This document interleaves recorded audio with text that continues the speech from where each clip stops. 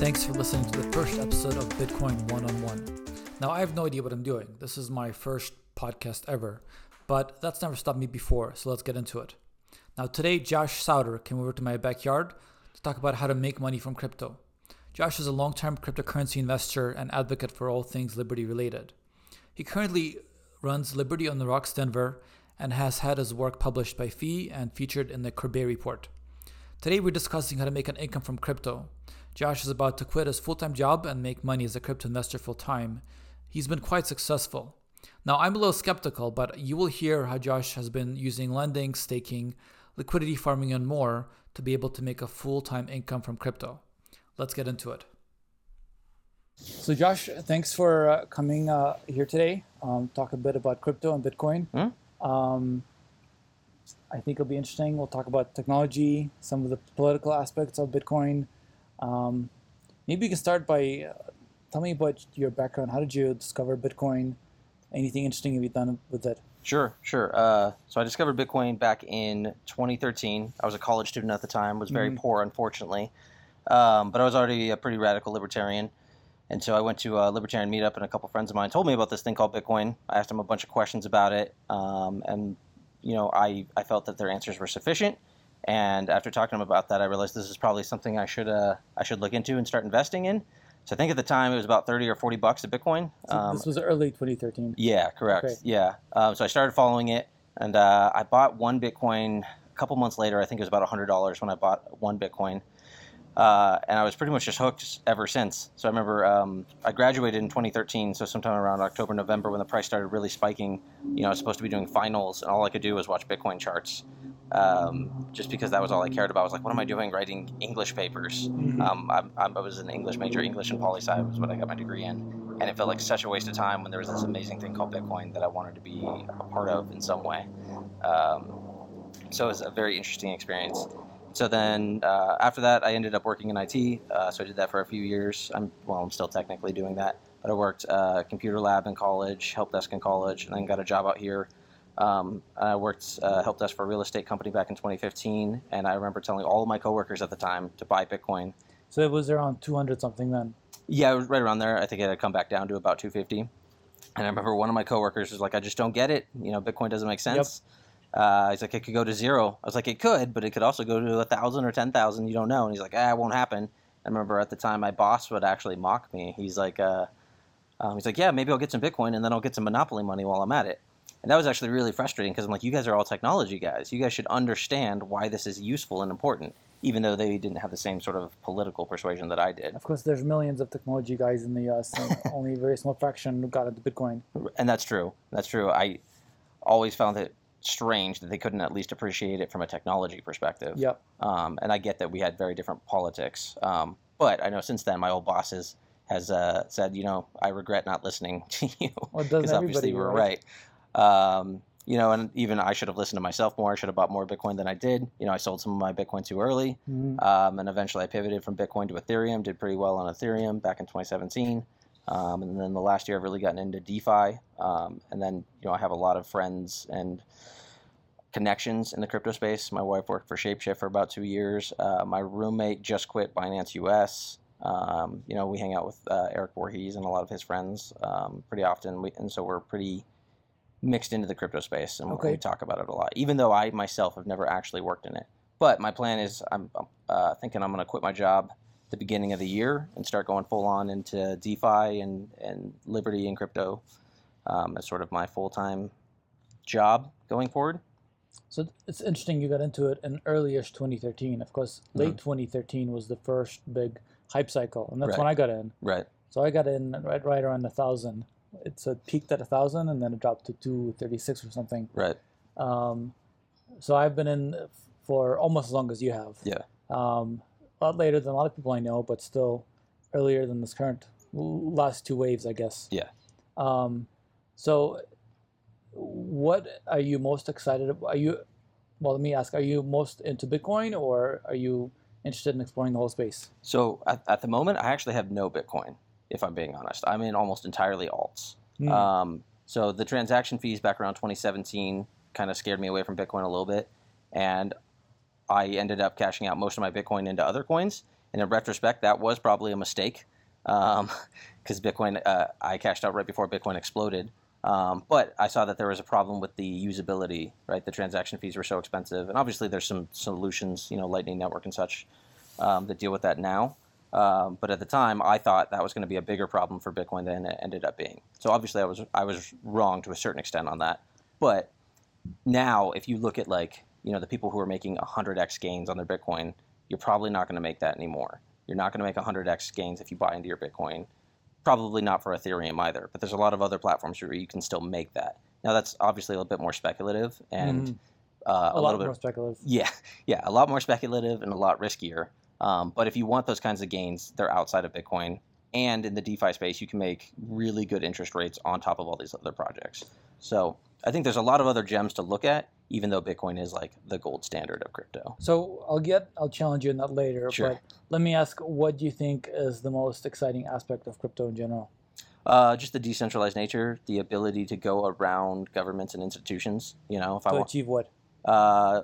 Financial sovereignty, financial privacy. If I wanted to send you $1 million right now, if I had $1 million, I could send you that in 10 minutes. If we had everything set up, and there's no banks, no intermediaries to go through, we can do all of that without any approval from anyone.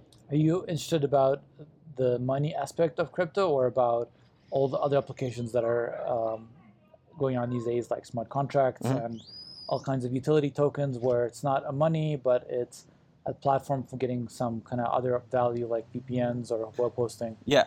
So all of that. I think all of that is the future. There's a lot of projects that have really just kind of come into fruition in the last year or two. So back in 2017, we had the ICO craze, right? We had this promise of all these things that we're going to do, like free us from everything. And now we're seeing a lot of that coming about. So just like a few obvious examples. I mean, Monero for privacy, that's been around for a while, but Monero is probably the best for privacy. Secret Network is another real cool privacy application. What is it again? Secret Network. Okay. So it's basically based off of Monero privacy, but then it also has its own swap. You can earn high yields. You can bridge in from Ethereum, Binance Smart Chain, and Monero onto Secret Network and bridge out. So that's a cool one. Something like Library is a really obvious application of decentralized tech. It's an alternative to YouTube. Brave browser with BAT tokens is another cool one. You get paid just to have your browser. Pre-search, you get paid for decentralized search, so you get paid per search. There's 100 other applications, and then we have all these other different blockchains building different things to all compete with each other. So which projects are you most excited about? So some of the ones I just mentioned I think are all pretty cool, more for utility, and then purely from like an investment point of view, I think Solana's got a lot of potential. So that's one I'm in. Secret that I mentioned, I think that one's really cool. Binance Smart Chain has a lot of cool stuff working on there. All of these have much lower transactions than something like Ethereum. So I'm still in Ethereum, but Ethereum can be a little bit difficult to use for different things. So are you in the space as a trader, or have you got into blockchain development at all? I'm not a developer. I've worked in IT for about a decade, and I know some PowerShell and some Bash, but I'm not a developer. So that's something I might want to get into at some point, maybe some Solidity, smart contracts, that kind of thing. But it really hasn't been anything I've been in so far. So right now my primary focus has really just been a little bit chasing gains, just because that is what has gotten me to this point where I feel like I can actually quit my job in 2 months. I'm making enough money per day in new tokens in the DeFi space that I can quit my job. Now, I won't ask how much crypto you have, but what I will ask is your goal to get a revenue stream or to earn a certain amount? Yeah, so I had metrics maybe 6 months ago. I had very specific metrics that I wanted to hit before I was going to quit my job. Recent politics have kind of changed things a little bit, so I've kind of lowered some of those metrics that I want to get. But I'll tell you, I make more in about 2 days right now in new tokens than I make in my paycheck. So every 2 days, I make more than my paycheck, which for me, and now that's not going to be sustainable. I'm not going to make that amount forever. So part of what I want to do is focus on finding new projects that can continue to make good payouts and make more good trades. This is actually what my good friend he just quit his job at Binance is doing sort of the same thing. So he and I have been talking about different projects that we can get involved in, airdrops that you can qualify for, that sort of thing. So I'm going to ask you about some details, but first question is this current boom in the crypto a fad cycle that's going to fade away, right? So if you leave your career Do you have any assurance that it's not going to fall back to 30,000? All the alts will collapse and the income opportunities will evaporate? No, I don't have any insurance, so it is a bit of a risk. That being said, so like one of the metrics is I wanted to have a certain amount of money put in stable coins set aside. And you can make interest on those on DeFi platforms or on centralized platforms. Again, there's no guarantee. So one of my goals is to pay off debt and get my master's degree in the meantime. So, this might be a short-term thing. I might just take a year off and go back. But I'm also focusing on my master's degree in cybersecurity and information assurance. So I figure by the time I go back in a year, I'll have a few more certificates and my degree, and I'll be able to get a higher rate than I'm making now anyways.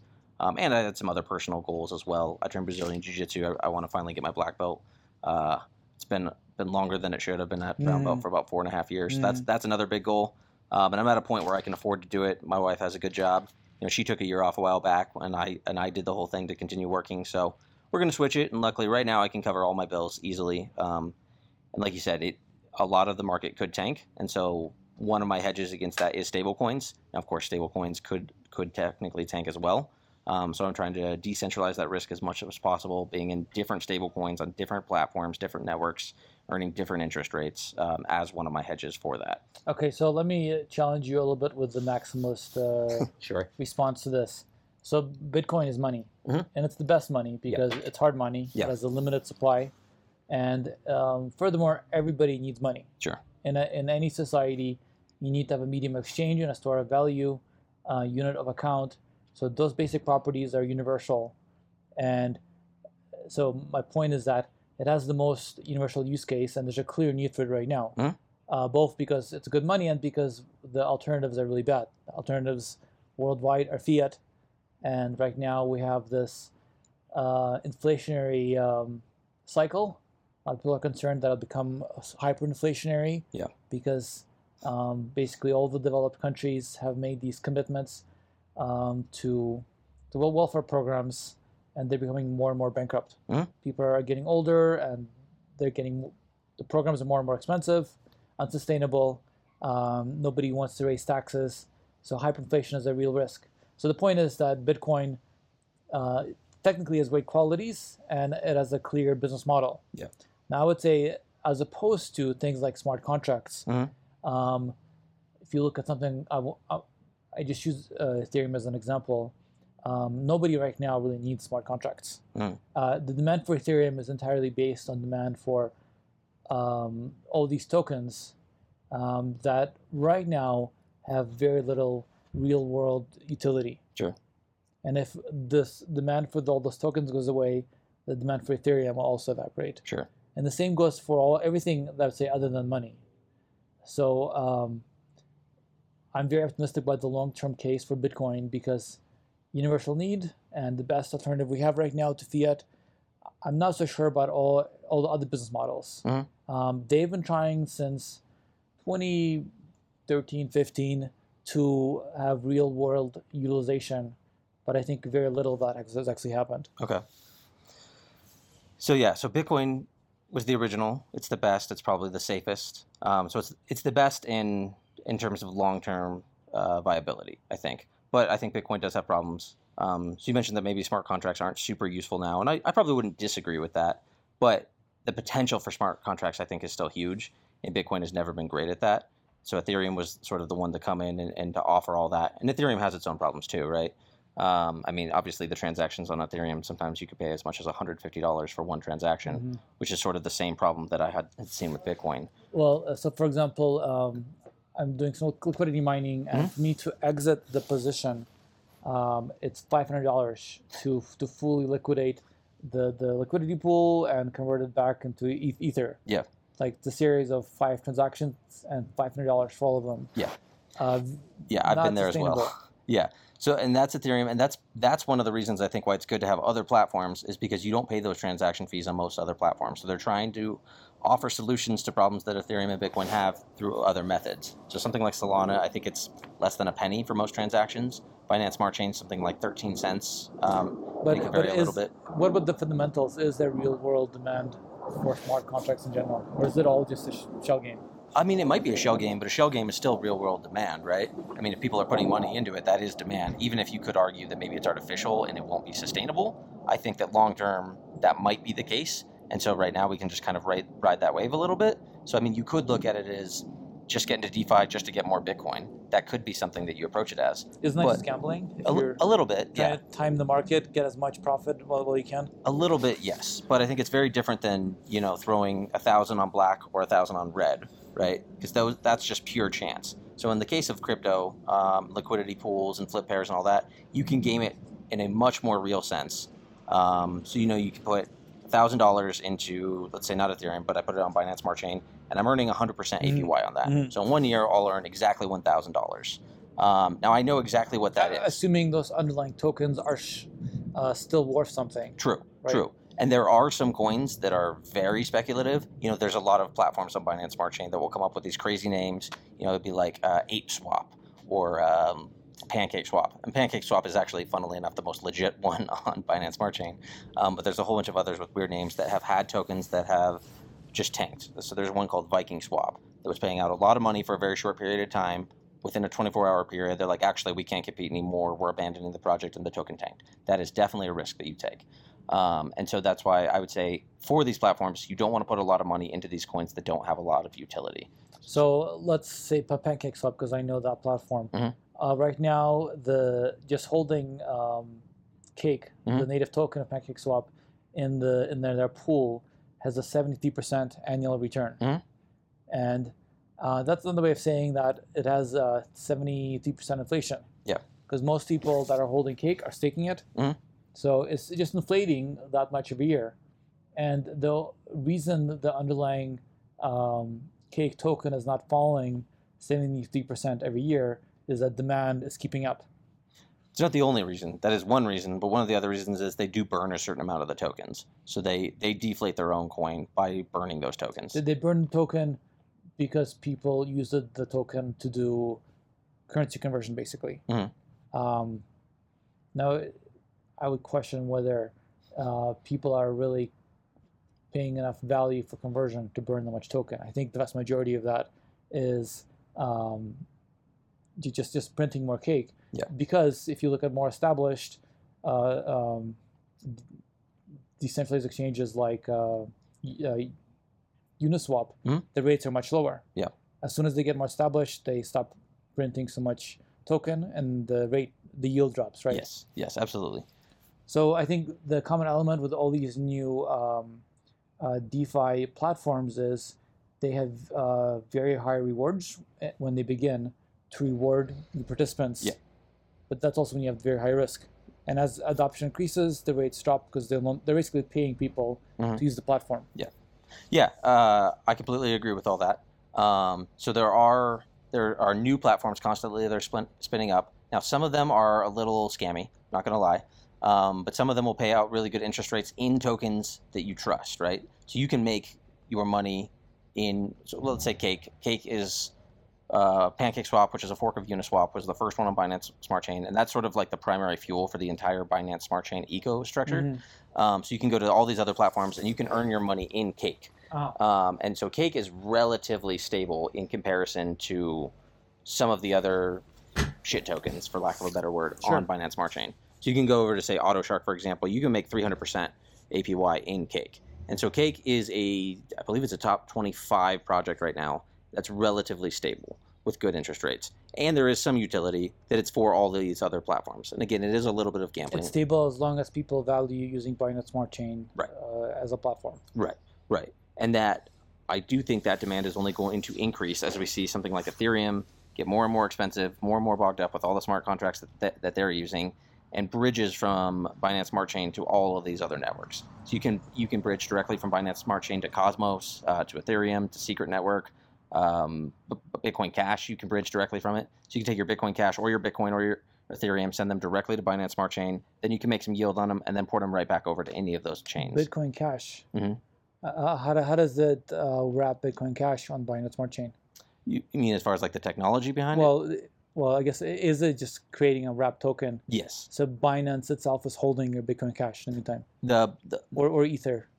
I don't know who's actually holding it, and that's a good question. That's something I should double check.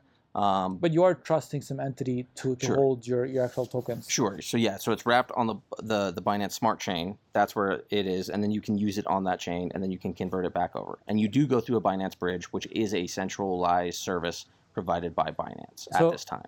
Yeah. So at this point, it is actually Binance that is holding whatever wrapped asset you're using, or Yeah. like wrapped Bitcoin. Yeah. So you would still have it on the Binance Smart Chain. They don't have that, but they do help you convert it over to that. So and that's with the example of Binance. There is still some centralized control, and Binance Smart Chain itself is not the most decentralized chain. That's been sort of one of the big knocks against it. But you could look at something like the IBC protocol with Cosmos, where it works a little bit differently. So you can trade from one coin directly to another coin without going through a centralized exchange. I got it. So Jameson Lopp, the founder of Casa, he did some research, and he basically tried to set up a full node for all the top crypto assets. Yeah.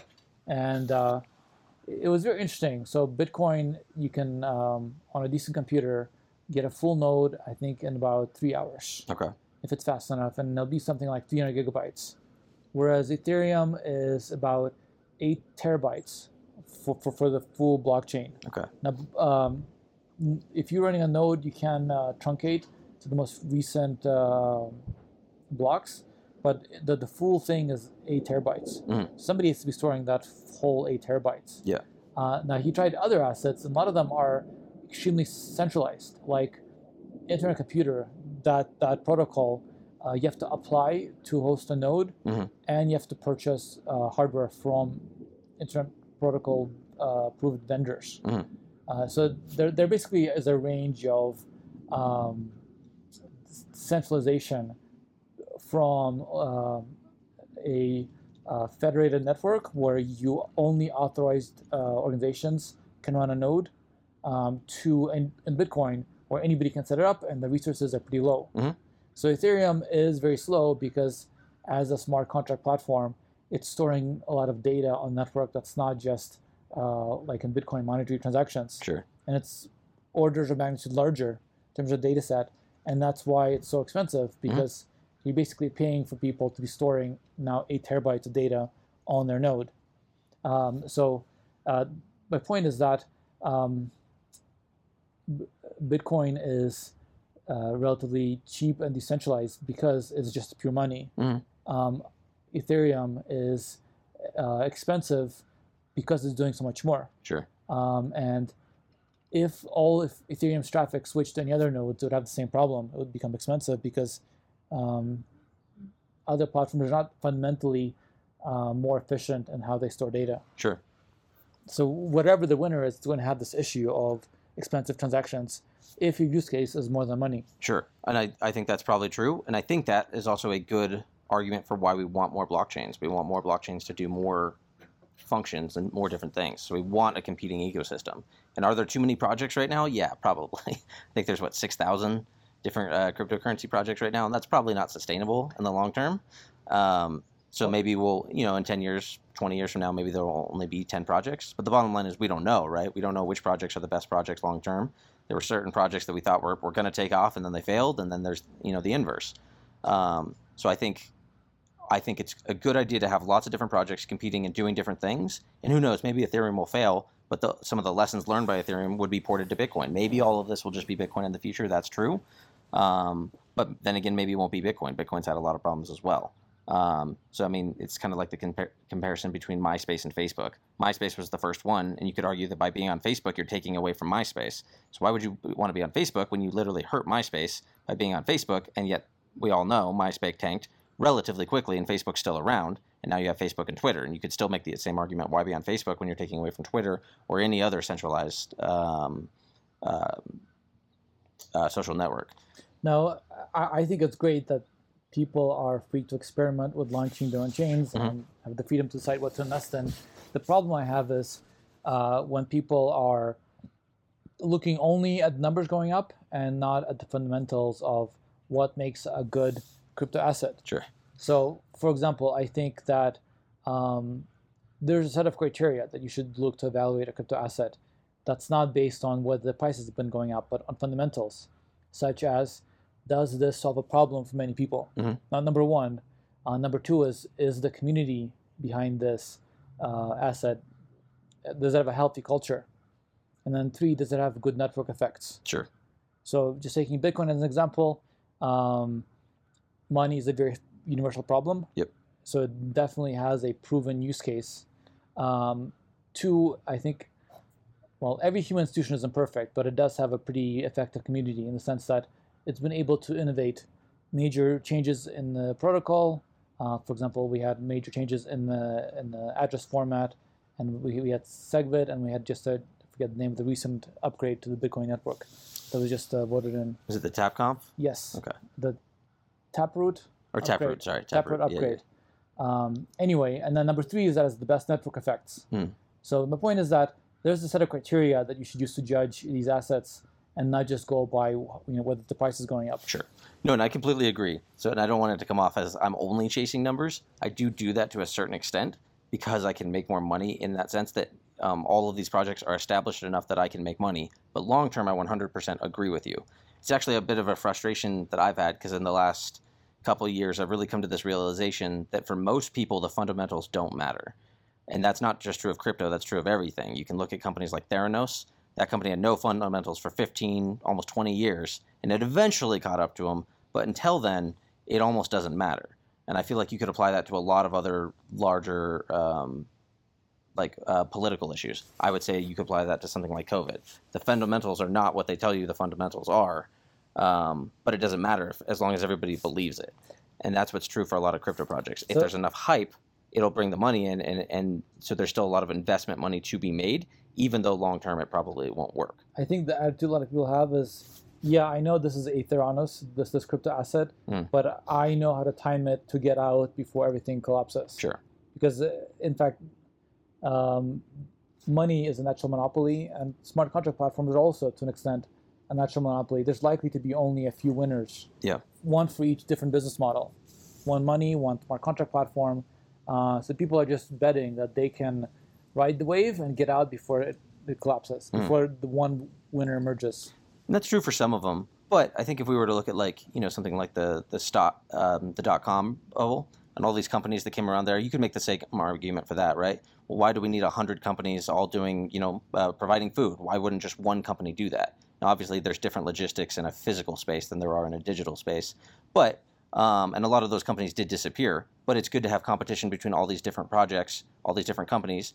And how do we define what is and what is not a failure? So if a company or a blockchain only exists for 10 to 15 years, people make a bunch of money, you get something accomplished with that, was that a success or a failure? So long term, everything's going to fail. In 1,000 years, Bitcoin's disappearing, everything's gone. So if these projects only last for 20 years and they accomplish something, if nothing else, they're writing code. That code can probably be ported to something else. Two, people are getting paid. They're getting paid either from the coin itself or their development work. So people are making money in that sense. And people are learning new skills. So it's like, even if that platform tanks, is that a failure? I don't really know how we judge that. That's a good point. Yeah. And so I think there's a lot of different space for that. And again, we can't know, right? Because like some of the projects I mentioned, LBRY and Monero, I think those are two of the best projects around. And I think those wouldn't exist if we went with like a purely Bitcoin maximalist perspective. I think Monero might be the single most useful token there is from a pure privacy and transaction point of view, but it's difficult to work with. I know, again, not a coder, but I know from a coding perspective, it's difficult because the transactions are so private. But I think that is one of the most useful projects, and we shouldn't, get rid of that because of some of the complications with focusing on just something like Bitcoin. And then LBRY, same thing. So like I run Denver Liberty on the Rocks. All of our videos that go up on YouTube, they automatically copy over to LBRY, and I get paid for every video that gets put up there. It's not a lot. I've made something maybe $80 in the last 6 months to a year. Again, not a lot, but it's still something. I'm getting paid for that, and it's decentralized hosting on a decentralized platform. So I think that is a really useful project, even if it does tank at some point. Experimentation is great. I mean, I think all the altcoins are experiments, and if there's a strong winner, Bitcoin is free to adopt it. The problem I have is that so many people are thinking that I can time this market, and yet this is probably not legit, but I know how to get out before it all collapses. Sure. And again, is it going to collapse necessarily, or are prices going to decline? And a lot of the time it's relative to other prices, and you go back and forth between the different projects. So like I was saying earlier, I do invest in some of these really speculative ones just for the interest rate, but it's small amounts. It's always being very careful. Some of them I lose money, some of them I make money. But usually when I make money, it's 10x or 20x. When I lose money, it's I invested $2,000, something like that. So you can still do pretty well, but there's a certain amount of risk with all of these things. Another thing that's kind of nice to do, you put in $2,000, maybe after 6 months, you 4x'd on it, cash out your initial investment. The rest is just, the house's money that you're playing with. So you can do a lot of that kind of thing. And like you said, this isn't going to last forever.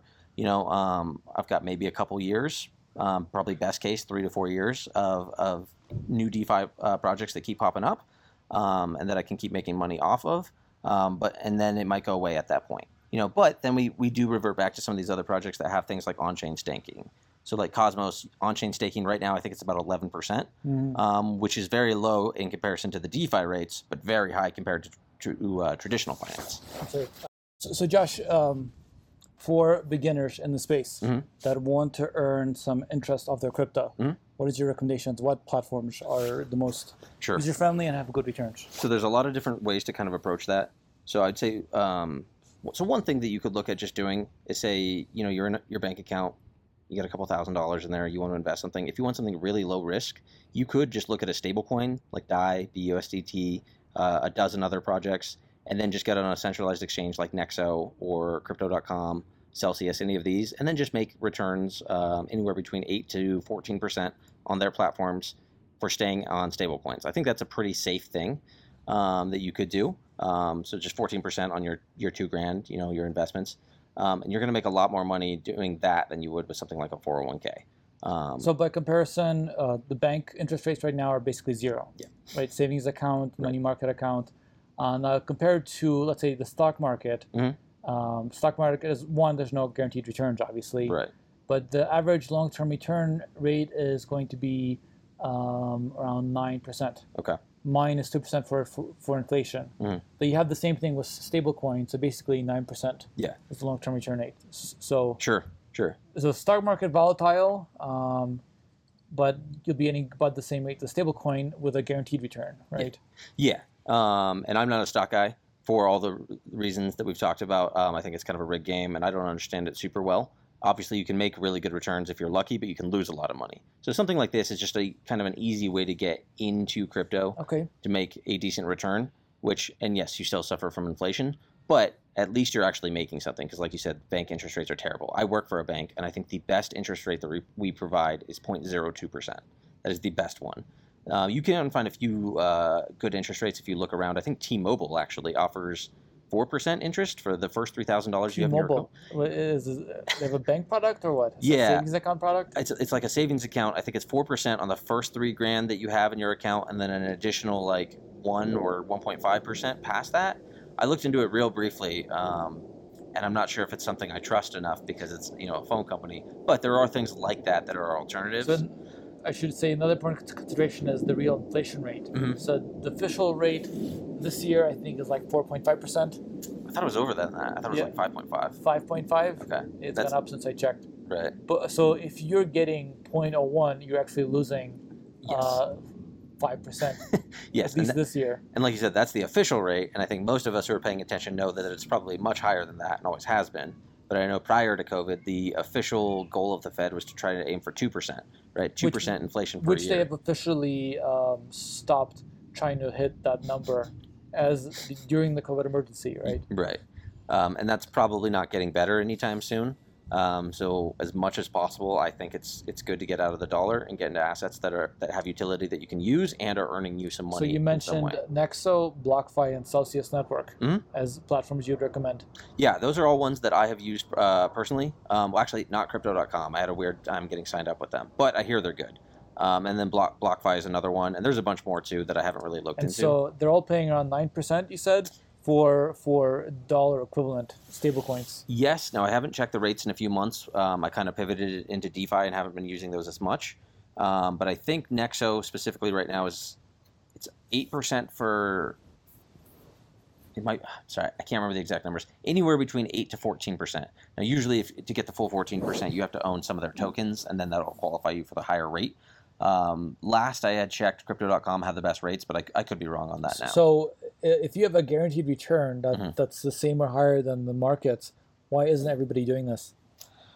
I think a lot of people just don't trust crypto. They don't know what it is. They don't get it. They don't understand it. It's confusing to a lot of people. So I've talked to my family about trying to get into some of this. Yeah. My sisters don't have a lot of money to play around with, and they don't want to put their money in something they don't understand. So, they understand the dollar. So how are the platformers making money? How are they earning 8-9% or higher?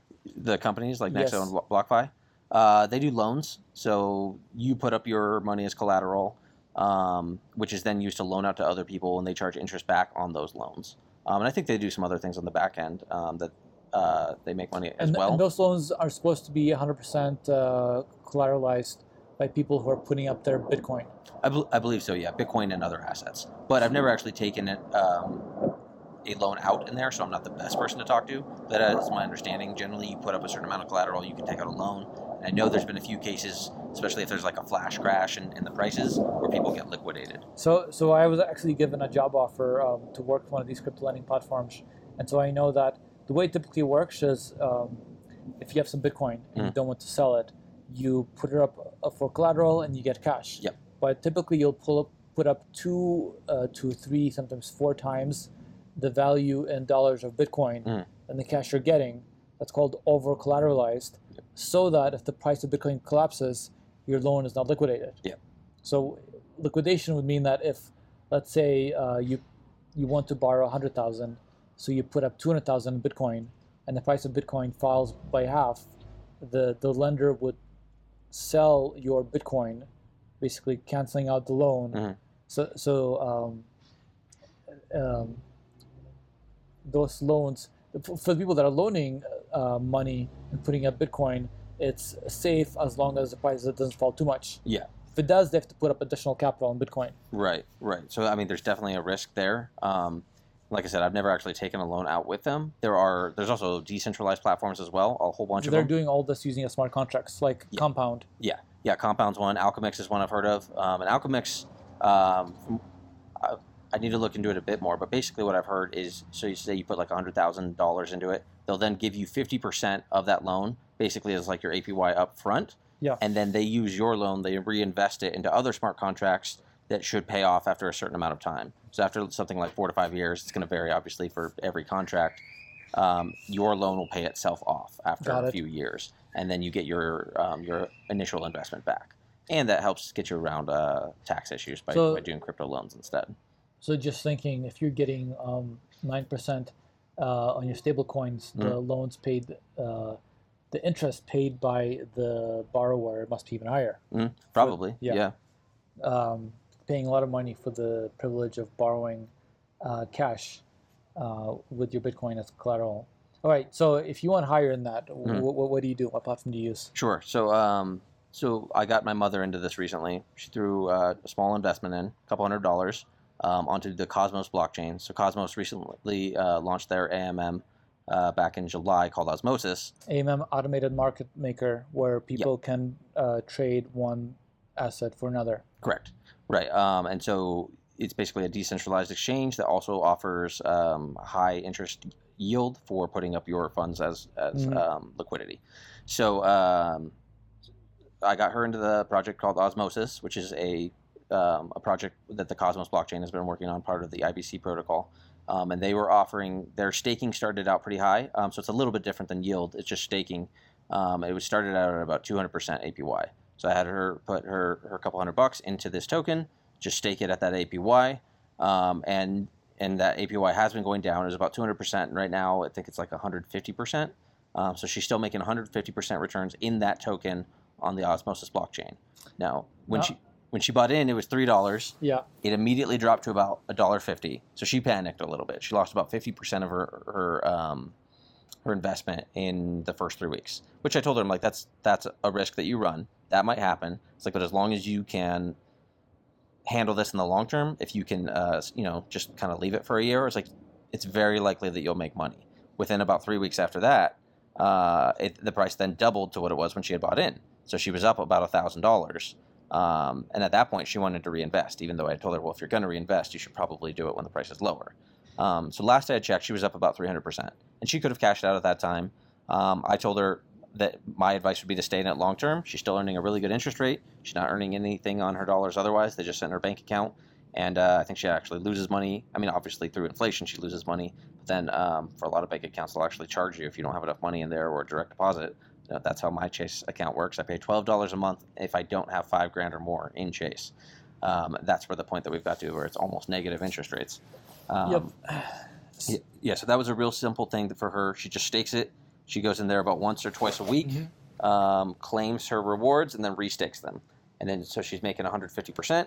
And then obviously if the token doubles in price from when she bought it, she'll make that much more, the 150% she was making originally, and 2x, 3xing on her token. So this is on the Cosmos chain. Correct. So I have a problem with this whole concept of staking. The idea is that Bitcoin is proof of work, which means that people have to mine blocks to secure the network, as opposed to proof of stake, where people basically vote with their coins that they hold to pick validators that are certifying that the transactions that are being made are legitimate. Yeah. So staking is the action of picking a trusted block validator. So like EOS calls it block producers. I'm not sure what Ethereum is trying to move to this platform. Where they have Ethereum 2.0, where you can stake your Ethereum. So staking, the purpose of staking is to secure the block production. And it works by people locking some of their assets and getting paid an interest. Now, to produce that interest, you have to inflate the coin. So, Tezos has a 5%, 5-6% staking rate, but also a 5-6% inflation rate. Yeah. So you have to stake to stay even, to break even is the point. Yeah. So how does staking actually make money? Doesn't it devalue the coin by the same amount as the interest you're getting? Yeah, I mean, I think that's true in the long term. So eventually you probably want some kind of cutoff. I mean, like Bitcoin has a limited amount of coins, right? 21 million. Yeah. And not all of the other platforms do. Like, I'm not actually sure what Ethereum's is. I think they're trying to cap it at some point. I think last time I looked at something like 100 million is what we're at right now. But Ethereum's still on proof of work. So they have this problem even on proof of work, not necessarily just on proof of stake. So Ethereum wants to start burning. Well, they did start burning tokens so that they can provide the interest for staking. Yeah. So that they don't have infinite inflation. Yeah. So all staking right now basically is based on the value of the price going up indefinitely. Because if it stops going up, whatever interest you make from staking, you're losing through inflation. So you're just breaking even. Yeah. Yeah. And that could be true in the long term for a lot of them. I think a lot of what you could do is transaction fees eventually, right? So, I mean, isn't that the goal with Bitcoin? That once the mining is no longer lucrative, all of the mining, in a sense, will be transaction fees. And that's how they pay everyone to keep the network going. Well, yeah, my point is that staking is a way to secure a blockchain, but making money from staking is just assuming that the price is going up. Yeah. Right? I mean, not necessarily. Because if the price stopped going up, you'd be losing the same amount to inflation. Well, okay, but compared to what? Because with dollars, you're losing money to inflation anyways, right? So if I'm losing 10% to inflation in dollars and 10% to inflation in, say, Ethereum staking, but I'm also making 10%, at least I'm breaking even on Ethereum. So they're all going to inflate pretty much, except for coins that are specifically deflationary. But these coins that are making 100% a year or more through staking, those returns, the value has to come from somewhere. It's simply at this point, a pyramid scheme, because more people are buying in that are selling, and that's why staking produces such a high return. Sure. Yeah, maybe in the early days. I mean, and like you said, these staking / yield farms, when they first come up, they're very low, or very high, and then they tank pretty quick. So, some of these platforms probably are pyramid schemes. I'm not gonna. The pyramid scheme implies that there's no underlying value. If you have a DEX, it's producing value and providing the exchanges. Yeah. But a lot of coins are explicitly like Baby Cake. So there's Cake token, and there's Baby Cake, which is a smart contract on the Binance Smart Chain. Yeah. Where you get paid in cake. Yeah. For holding Baby Cake. Yeah. It's a it's an explicit a Ponzi scheme. Like their website is pretty open about this. You hold it, and as long as people keep buying baby cake, you get more cake. Sure. I think there's a lot of variations on this theme in crypto. Yeah, and that's fair. And I'm very against Ponzi schemes in general, multi-level marketing, all of that kind of stuff. Got sucked into one when I was in high school, and I hate those things a lot. But I do think there's a little bit of difference in crypto. One, they are a little bit more upfront. They're not trying to tell you like, no, our health shake will, is going to be this big product, but you just need to get everyone underneath you, get your downline, make your residuals, all that. Crypto is a little bit more transparent in what it's doing in some ways because, it's just a money thing. You don't have to sign people up, so it's not the same kind of thing. Now, again, that doesn't mean they're not necessarily scams, and obviously there are a ton of scams in crypto. Don't want to deny that. Was that big one a few years ago? BitConnect? Yes. The BitConnect guy? Which was an exit scam, right? They collected people's money and then just disappeared with their Bitcoin. Yeah, and there are definitely those in crypto, probably on every platform, so you definitely want to watch out for that. Ripple might be a scam. I think Tether might be a scam. There's a lot of other projects that are, and I threw some speculative money at a couple of them, and I lost money on a few, and a few of those may have been scams from the beginning, or they may have just ended up being bad projects. So there's a lot of that kind of thing. I don't think most of the good projects, like I don't think Binance Smart Chain itself is a scam, but some of the projects on there probably are, like the one you're mentioning, Baby Cake, which I've heard of but haven't really looked into, and something like Cosmos I think is a pretty legit project as well. They launched their own DEX that pays out money for their liquidity where you can use it as a decentralized exchange that can then link to all these other exchanges. So I think there's huge utility in that, even though their APYs are probably not sustainable at the current rates and will continue to dramatically decrease. But your plan is to make an income from basically the incentive all these platforms are producing, people start using them. Yeah, that's part of it. While the going is good, when each of these platforms is just getting started, they provide incentives in the form of free tokens, high APRs. Yeah. And that's when you have the profit opportunity. Yeah. And to a certain extent, we are printing money. Like, I will fully acknowledge that. Crypto is printing money right now, the same way the Feds have been printing money for the last 100 years. Crypto is a little bit more transparent about it, right? We keep printing more money. The market recognizes it and then gives it a dollar value. Whereas, when the government does it, they do it and you have to accept the money. It's the only money you're allowed to use until cryptocurrency came along. So in a certain sense, we're building this whole other ecosystem with printing money and a whole lot of speculation. But long term, if the dollar tanks, all the money is going to go over in this ecosystem because it's more efficient just for the sheer fact that it's a blockchain and that I can send you $1,000, $10,000 within a minute on almost any blockchain that I want. And at this point, we are almost able to go from chain to chain to chain without having to go through any centralized exchanges. You can do almost all of that if you know where to go. Sometimes you still have to hit up a centralized exchange here and there. Sometimes they're a KYC central exchange, sometimes they're not. But we're slowly linking all of these platforms together, for better or worse. Some of them are going to be worse. There's going to be a lot of projects that just fail or are scams. But I think all of that is part of the learning process and the growing process in an early system. And there's a ton of money to be made. Not all of it maybe is legitimate, but you may not know that until after the fact. Mm-hmm. So what makes us not a Ponzi to me is that it's providing underlying value as a money transmission network. Yes, I think that's a good way to say it. So long term, the assets that will succeed are those that actually provide people with value and don't just have infinite giveaways of tokens. Right, and so that's why I do think that if you're going to be putting large amount of monies into something, you should respect the solid fundamentals of a project. So that's why I think Ethereum is a good one that's safe for that sense. Cosmos, Secret Network, I think are some good projects. Okay. Neo is one I like a lot. A lot of people don't like Neo, but I like that one a lot. And then some of these other things, some of these projects on Binance Smart Chain, they may not have any real utility. They might have a lot of money that you can make in the short term. You can just ride that wave and cash out, like you said, time to crash. Or they could have real utility in the long run. You don't necessarily know. You have to really investigate these projects. And that's one of my issues right now is working full-time. I don't always have enough time to investigate these projects as much as I want. Especially the highest risk is when they're new, because yes. a lot of these projects have had a bug in a smart contract code where the pool is drained. Right. Basically, some hacker finds some kind of exploit where they can drain all the money people invested. Yeah. And this is the thing that happens. Yes, that's absolutely true. Definitely something to watch out for. Now, pretty much all the ones I've seen, usually like Pancake Bunny was one, where I believe they were able to hack the protocol, and they basically printed so much of the coin they drove the price down to zero. That was one where that token was at $500 and they drove it down to zero, and now the token's at it's rebounded a little to $5.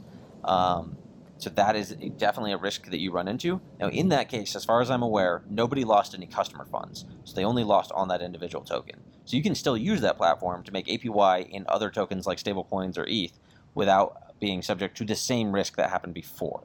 Doesn't mean it couldn't get hacked and you couldn't lose your actual tokens. But all of these platforms, not all, but a lot of these platforms have audits that they post. I think Pancake Bunny has 1 or 2 audits. You can go look. A lot of it is code-based audit, so you have to kind of know what you're looking at or trust someone who does know what they're looking at if you're not a coder. Very few people can read the actual smart contract code, but like Certic is one. Yeah. Is the most popular one. Yeah. They do certification. Now, I've read their audits that they're mostly relying on static analysis tools. Mm-hmm. So they're basically going to the code, running some tools to check for obvious defects, and looking for common bad programming practices. They don't actually do user testing. They don't actually do the full testing. They just look statically. Does anything here look fishy? Sure, and that's true. So it's hard to say how accurate a lot of those are. And I think a lot of it is, it's almost like a case law, right? They're building off one after another. So most of these on Binance Smart Chain are a fork of PancakeSwap. PancakeSwap was a fork of, it was either Sushi or Uniswap. And so they just kind of keep building off each other. Everyone assumes the underlying fundamentals were safe for Uniswap, and they just kind of keep going, adding a little bit more. It's interesting. Everybody's cloning Ethereum's Solidity programming language infrastructure for their own chains. Yeah. So now Binance Smart Chain and not Cardano, but I forget the name. Near is one. Yes, and Avalanche. They're all compatible with Solidity smart contracts. Yep. But I'm sorry, back to the top. So Bitcoin for 12 years now has had an average annual price growth of 200%. Mm-hmm. So you'd be tripling your value in dollars if you just held Bitcoin. Yeah. So just as an alternative, sure, you can hold Bitcoin. You can hold stable coins where you don't have the Bitcoin risk of price can fall by a third or to 1/3 or more. That's pretty typical of Bitcoin. Or you can do the most risky thing and bet on these DEXs, this decentralized exchanges, and get 200% per year. Mm-hmm. But then you're kind of timing the market and you're hoping that the underlying token does not collapse. Unless you're just cashing out immediately, right? So that's true if you're buying into their token and then getting the high APY in their tokens. And I'll fully acknowledge that that is very risky. And it's also very seductive because sometimes you'll get interest rates as high as 5,000%. Like I've seen that. And that's one of those things you have to know. Like, I don't know if that's reliable. But what you can do is say you trust something like Cake, right? Now Cake still has some of those problems, but less so than some of the other speculative ones. You can earn in Cake at 300%. You can earn in ETH at sometimes 10 to 30%, or stablecoins 30%. So you can earn in a token that you trust more than some of these other speculative ones. Okay. Or you can even earn in the speculative one and just instantly cash out. So every week, say you make $1,000, just cash it out into Bitcoin. So you could literally just do that every week into Bitcoin.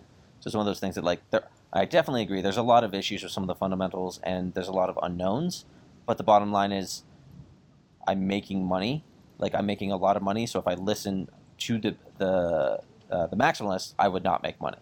That's the fundamental truth. Well, right? you would be, on average, over 12 years, tripling the value of Bitcoin.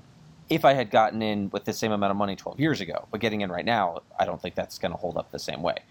I could be wrong. Bitcoin could go to 500,000 in the next 5 years. I think that's totally reasonable. It definitely cannot go up exponentially forever. Right. So at some point it must slow down. Of course, we have no idea when it will happen. Right. When Bitcoin could tank, tomorrow, the price could start going down to 30K, right? Or 10K. We could get back to 2018 prices. Was it 2020? It crashed down to three grand. So if I put, let's say, 70 grand into Bitcoin right now, I got 1.1 Bitcoin, and then if we lose 50% of that, there's a lot of risk. So don't get me wrong, Bitcoin is the best performing asset in the history of the world, but to buy in right now, you're not going to get the same kind of return. I think there's no arguing about that. Is it still probably safer long term? I think that's probably true. But in order to get anywhere near the same kind of return, there is a lot of risk buying in at a much higher price. Now, when we look long at the big picture, the vast majority of, let's say, dollar cross-border transfers and the vast majority of money is still in fiat. Mm-hmm. Bitcoin is a tiny, tiny fraction of global commerce. Yeah. And so for it to be successful, it would have to not necessarily replace the dollar, but have a much bigger role. Mm-hmm. So there's still a huge amount of opportunity. Yeah. And in fact, if you're holding Bitcoin, you're kind of betting that it will assume some kind of major role, like it will replace either gold or it will replace fiat in some countries at least. Yeah. Right. And it's already legal tender in one country. Yeah. So the point is that to hold Bitcoin at all is to assume that it will have a much bigger role. Yeah. Yeah, and I definitely agree with that, and I think Bitcoin probably will. I don't know for sure if it will be Bitcoin long term. I think there's a possibility that other coins do take its place. That's part of what we're betting on by looking at some of these other speculative projects. But I think the future is crypto. I think that's pretty much undeniable at this point. Why is that? Just because, I mean, primarily the government is destroying their own currency. I mean, the U.S. federal government most notably, but every country across the world. And there's all sorts of problems with it. I mean, they can inflate it. It's basically the worst shitcoin is the dollar. It was Why? Okay, so let's say you believe the dollar will collapse. Mhm. What's to stop euro or the won or some other currency from taking its place? I mean, probably the U.S. government. As long as the U.S. government has some kind of power, they want to stay as the reserve currency of the world. Whereas they can't stop Bitcoin from replacing the dollar. Right. At least in some contexts. Yeah, Bitcoin crosses borders in a way that other dollars don't, right? Or other currencies don't. They're all controlled by central institutions that print them and that manage them and can tax them in ways that they can't with Bitcoin. Now, what about gold? Could gold replace dollar? I think gold's time is kind of done in some ways. Like gold is a good, it's a good starting point for money. You know, it has all the properties that make money valuable. And if you were to use a gold-backed currency, I think that does have some utility. But the problem is you still run into all the limits of the physical world that you don't run into with Bitcoin. Got it. So you're basically doing everything you would do with Bitcoin, except then you have it backed by gold. And there are some crypto projects trying to do that. I can't remember the names off the top of my head, but there's a few that are trying to be gold-backed cryptocurrencies, and none of them have really taken off. Because you have to trust a centralized entity to custody the gold. Exactly. Yeah. So that's one of the big things. And then also there's things like gold has physical utility in the world. You can use gold for electronics. People like wearing gold as jewelry and other things. Whereas Bitcoin is purely a money. There's no other purpose for it other than money. For Bitcoin specifically, other projects like NFTs have some utility.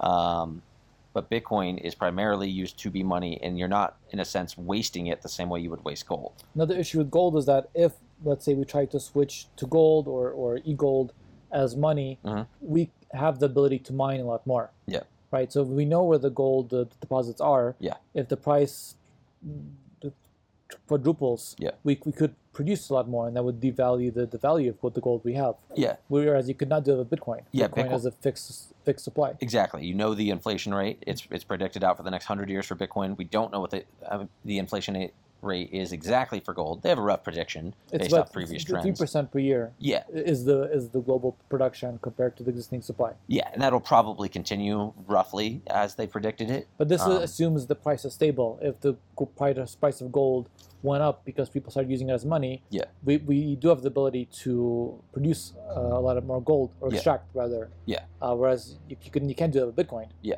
When you also run into weird things like, they stumble on a new gold deposit, and that could change the inflation rate dramatically, or they start mining asteroids and find a ton of gold that way. Something like that could change it pretty dramatically. Or the demand for gold come up. Let's say hypothetically that they discover that gold is the only thing that allows for fusion energy or something like that, and that could dramatically change it.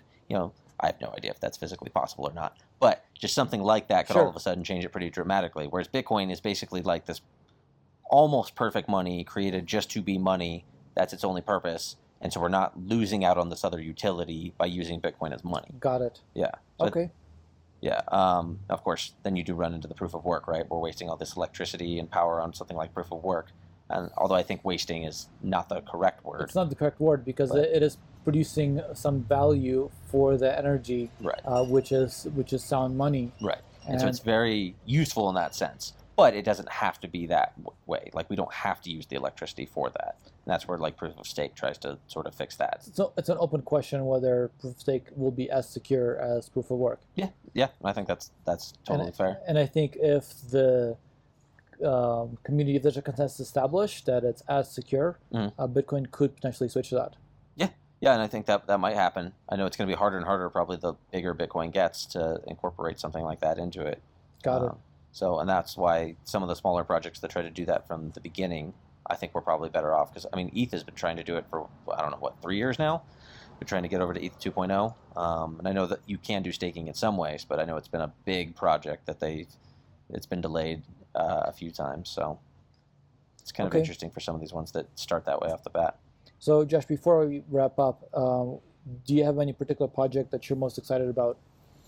On crypto, I mean, Cosmos is kind of my big one. I like Neo too. Secret Network has been cool. They just launched a new platform called Sienna, and that's one that I don't see the full utility in. It's mostly just higher interest rates, also built on the Secret Network, and they're launching a high yield stablecoin platform that's invite only right now. So I think Secret's a pretty cool one. It's got those bridges in and out to a few different blockchains, and it's totally private transactions. And they're launching some secret email and some secret chat apps on top of that. Okay. So there's some cool utility there. And Secret Network, that's the website? I think it's secret.finance, I think. But yeah, if you go on the blockchain, it's like, or like on CoinMarketCap, it's right around the top 100 coins. Got it. So yeah, just the coin hit about $6. I think it's like 102. I'll check it out. Yeah, so that's a really cool project that I recommend to a lot of people. That and Cosmos, I think, are probably the two biggest that have the most utility. Neo they just upgraded to Neo version 3, which has a lot of cool updates on that one. So they're kind of dealing with a long, slow migration to get everyone over to N3. But that's one that's got some potential that I think flies under the radar a little bit. Cool. It had some ties to China, and not everyone loved that at one point. So. Okay, well, it's been a great conversation. Thanks for coming by today. For sure, man. Thanks for having me. It was fun. All right, guys, that's all for today. If you think I'm not totally crazy to be doing this, please like or comment. I really appreciate it. I'll see you in about a week. I have another exciting podcast coming up.